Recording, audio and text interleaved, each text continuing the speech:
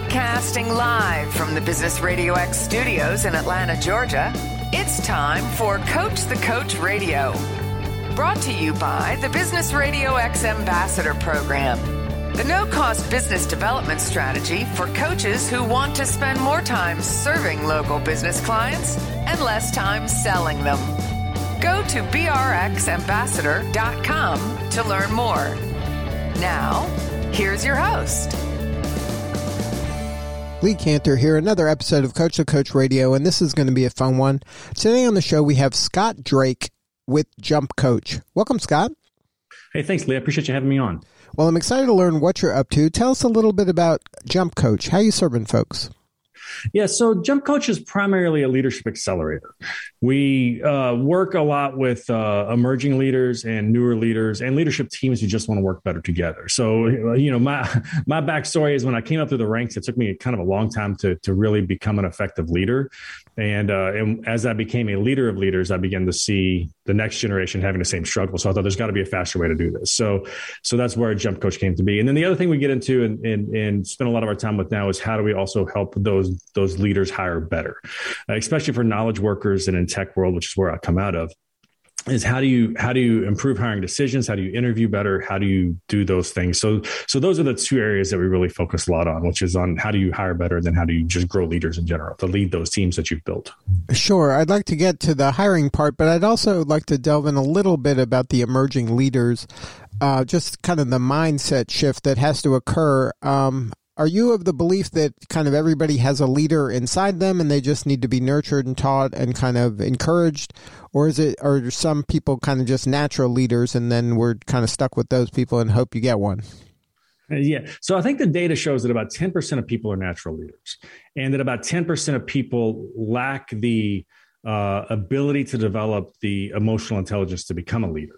But about 80% of us, and I'm definitely in that 80%, we can become great leaders. We truly can become great leaders, but we're not the naturals, right? We have to be nurtured and led around a little bit to just kind of make that mindset shift that you kind of alluded to, which is really why we run an accelerator program more than a training program or a workshop, is that the biggest piece of that accelerator program is to help people learn to start thinking like leaders instead of like experts. Right. They were rewarded their whole life for being the expert. Now you got to stop that. Right. You're rewarded for something different now. And it's a really hard transition to make for a lot of people, but 80% of people can make it. It's definitely doable. And then at the crux of that, it sounds like, is the fact that you don't have to be the expert anymore. You just have to get the most out of your people. And that doesn't require you of knowing everything they know. And some people might feel like they're kind of, that fake it till you make it, or I'm an imposter, because I really don't know more. Like, how am I, this young person, now leading these, kind of older people, these seasoned veterans, and I'm now in charge? Like, who am I to tell them how to do anything? Like, I think the mindset is just really at the heart of this. If you can't kind of reframe your role, it's going to be very difficult for you. Yeah. I mean, on my last team, again, I come out of the tech world. On my last team, I had architects, engineers, data scientists. The technology has just grown so much and changed so much that there is no way a single person can be good at any of this, right? But I have to lead these people. So leadership is really about helping people solve problems and get unstuck using their own brains and their own skills and their own thinking, right? Your process and your skill and what you're bringing to the table is your ability to work through others to get things done, right? It's no longer your own ability to do those things. And a lot of us, when we come into leadership, we have those false beliefs of the best or the most senior person gets promoted. And that's all it means to be a leader, is that you're the most senior or you're the best. But that's really not what leadership is. And that is that mindset shift, that you have to really start thinking about your own status and value in a different way. And your job is to unlock the best work of other people. And it is a different skill, and it's a different job. And some people like it. I was a great computer programmer. It took me a long time to really become a great leader and enjoy being a great leader as much as I enjoyed being a good computer programmer. Some people are never going to enjoy it as much as their work. So they should not really become leaders. That's the bigger thing. It's like, they can do it, but they may not enjoy it. So they may not want to do it. And isn't that what you find in a lot of organizations? They just choose the person that's the best at some area, and then they make them in charge. or they're the leader now when they really aren't suited, or they're not even interested in being the leader. They want to just be the best in their little kind of domain. Yeah, everybody wants status gains. Everybody wants raises, right? Everybody wants new challenges, right? And unfortunately, in a lot of workplaces, the only way to get those status gains or to get more money or to get something slightly different to do is to go into a leadership type of a role or a management role that a lot of people aren't going to enjoy or not going to be well suited for. So a big challenge for companies is to say, how do we help people get those gains of status? How do we help them do more, from their current seat or from a similar seat without having to necessarily make them people managers or ask them to become leaders? There's a lot of reasons behind the Great Resignation, but I think part of it is that people get stagnant. They just want change and they want something different. And companies don't have a way to do that. But if they had other ways to give those things to people, then I think people would be more inclined to stick around. And it's almost like kind of blowing up the org chart, where the path isn't that linear, and you can get that status gain, you can get more money, you can get the things you want, and just still stay in this expertise in this sweet spot where you are being the best you can be. But it takes a rethinking from, the upper management and upper leadership to really want to shake things up to that degree. Yeah, it's an organizational design. I mean, it is basically, and it fits really well with knowledge work and in tech, where I come out of. It is to say that, we stand up teams for 6 months to 18 months to 2 or 3 years sometimes to solve specific problems. And then we stand that team down and we stand up other teams, right? So there's all these opportunities for people where we need leadership, right? We need people that can lead those teams without necessarily becoming managers.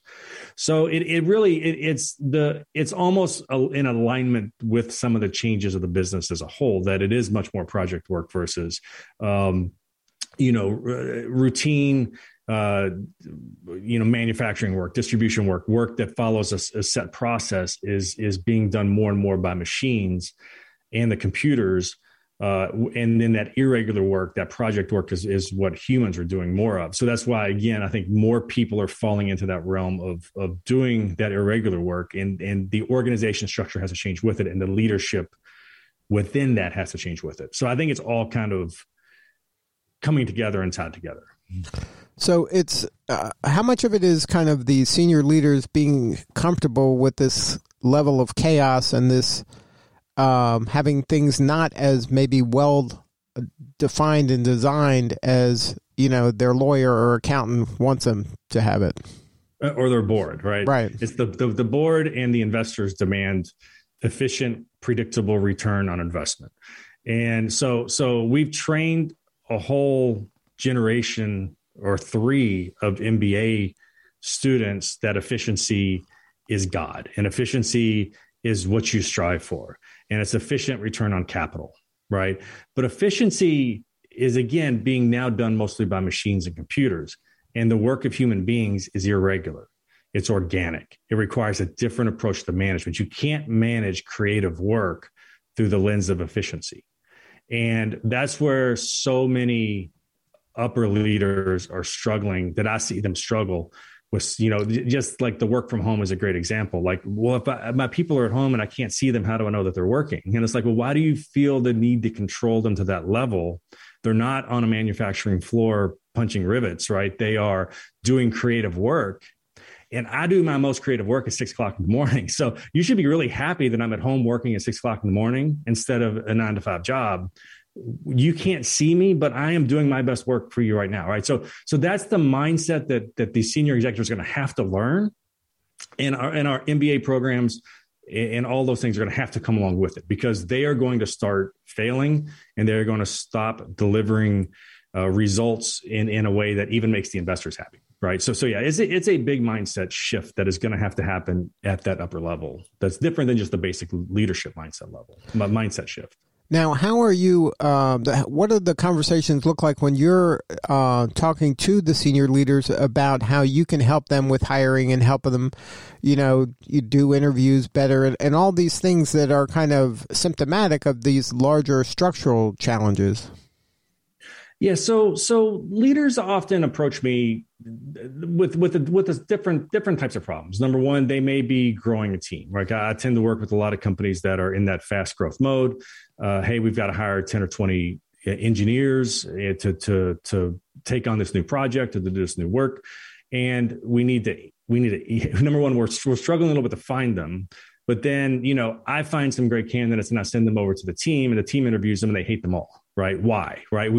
There's no alignment or structure between what I think we need and what the team thinks we need. So it's like, how do we get everybody on the same page? Right? How do we improve our decisions? Like, how do we actually improve our hiring decisions so that we know that we're making good decisions? And then how do we lower our false negatives? Like we're rejecting too many people, we feel like, so we can't get everybody on the same team. So they often will come and say, how do we get everybody on the same team? How do we interview better in a fairer way that's less biased?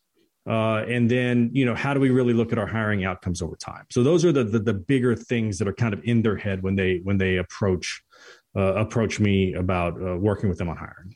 So let's talk a little bit about how, in order to hire a more kind of representative, maybe well-rounded cast of characters, what are some of the mistakes that people have historically been making? So it always seems like the same type of person gets the same type of job, where now we're trying to at least be mindful of, hey, let's cast a wider net and let's invite some folks that maybe not necessarily have been invited to this party before. How do you kind of implement something like that to prevent that, so that all the people don't always look the same in the roles that they've historically had? Yeah, so I think part of it is I'm a big fan of a guy named Dr. David Rock, who's a neuroscientist, whose Neuro Leadership Institute is his organization. And one of the things that he found in his studies is that there are things that cause people to be happy and feel good about their workplace, and there's things that cause them stress. That's kind of the fight or flight. There's things that trigger that fight or flight. And one of those is relatedness. There's five, but one of them is relatedness, that things, people, environments that are different than we are, they're different than what we're used to. They actually trigger in our brain that emotional fight or flight response. Right. So it happens across anything where there's differences between people. So it could be, I was talking to a guy who was the head of one of the a big giant international conglomerate that everybody would know. It's a huge company, right? They're head of talent acquisition worldwide. And he said that one of the biggest problems he has is that people have that with their schools. Like, if I graduated from this school, I really want to hire people from my school. So it can be as simple as a school, but it can also be, gender. It can be race, ethnicity, those types of things, that when things are different than we are, it actually emotionally triggers a response in us that is fight or flight. We all have it, right? We cannot turn that off. It is just part of who we are as human beings. That's what neuroscience proves. Well, what we have to do as leaders is that we have to recognize that. That's why emotional intelligence is so important. But that's also what we have to train anybody who's in the hiring process to recognize, that your brain, your emotional brain is going to have this response, the things that are different than you. And it's okay, right? That's you're wired to do that. But your intellectual brain can take over and say that I'm not going to act on this. So number one is just helping people understand that things that are different than them are going to cause them some stress. And then number two is to really be open to, I see this a lot in the tech world, that again, our ego is attached to our status as being great at our skill or our craft or whatever that is. It could be accounting, it could be science, it could be whatever. And that we want to feel like the expert, and we want to feel like we are experts. We want to feel like we have to have experts to do this job, even though the job might not really require that. So it's really being honest about what are the requirements of the role, who's going to enjoy that. And then it's not always the straight linear path to feed people into those types of roles. Sometimes there are alternatives.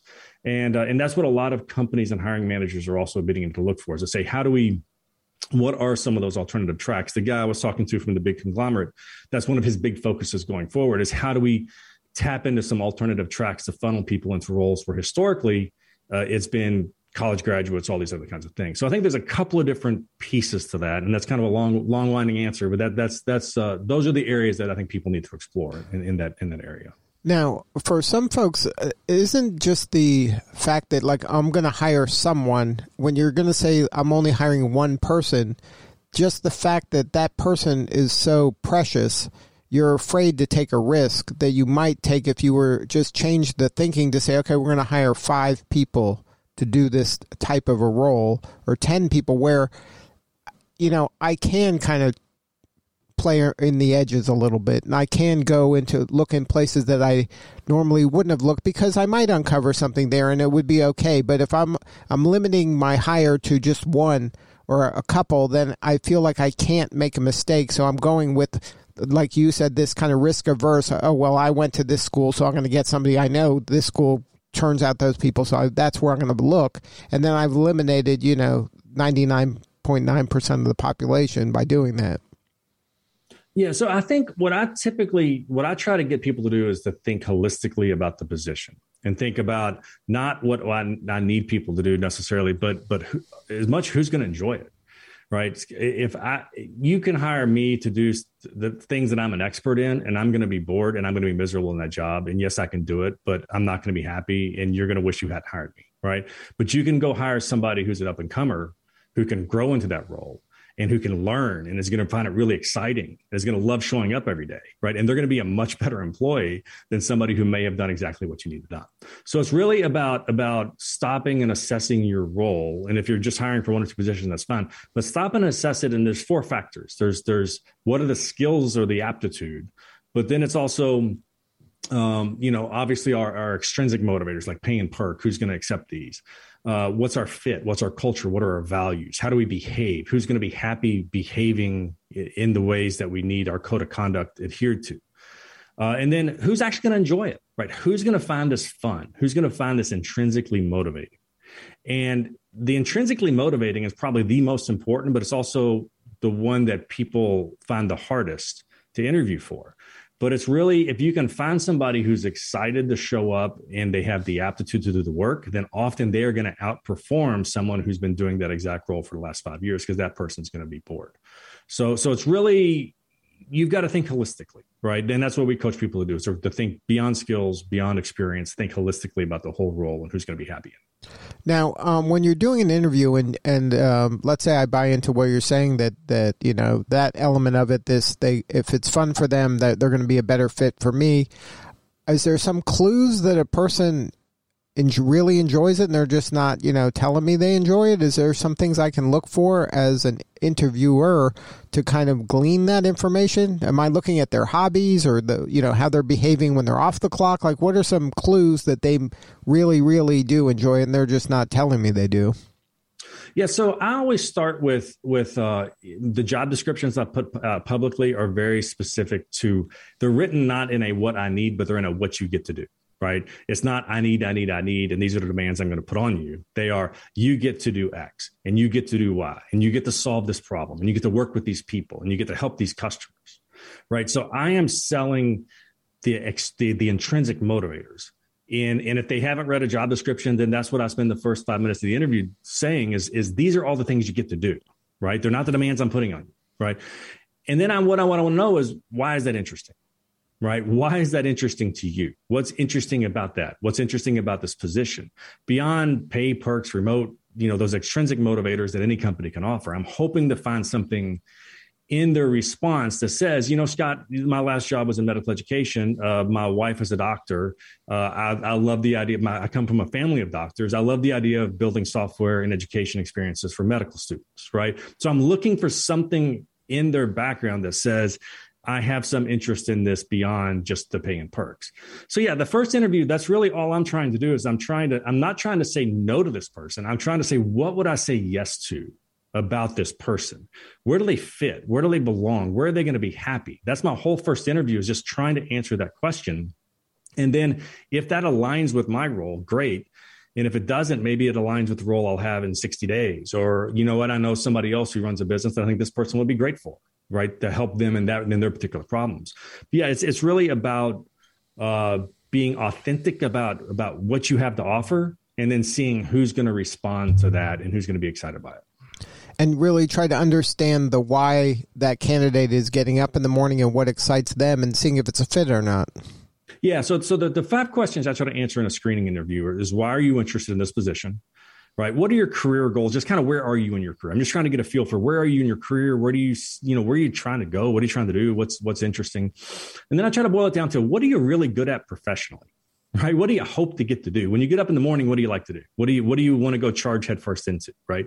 And then with most roles, there's things people like to do and things they don't like to do. So the second question is, what are you not good at professionally? Like, what do you really hope that a teammate will do? Like if you're working on a team and there's these 6 tasks and you're going to gravitate toward 4 and you're going to be perfectly happy when a teammate picks up these 2 because you just hate them. What are those things? Like, what are some of those things that you don't enjoy professionally? And then as you look at that next year, what are the 3 things that are going to make the next year great for you? Like, as you assess and you think about, boy, next year would be great if X, Y, and Z happen.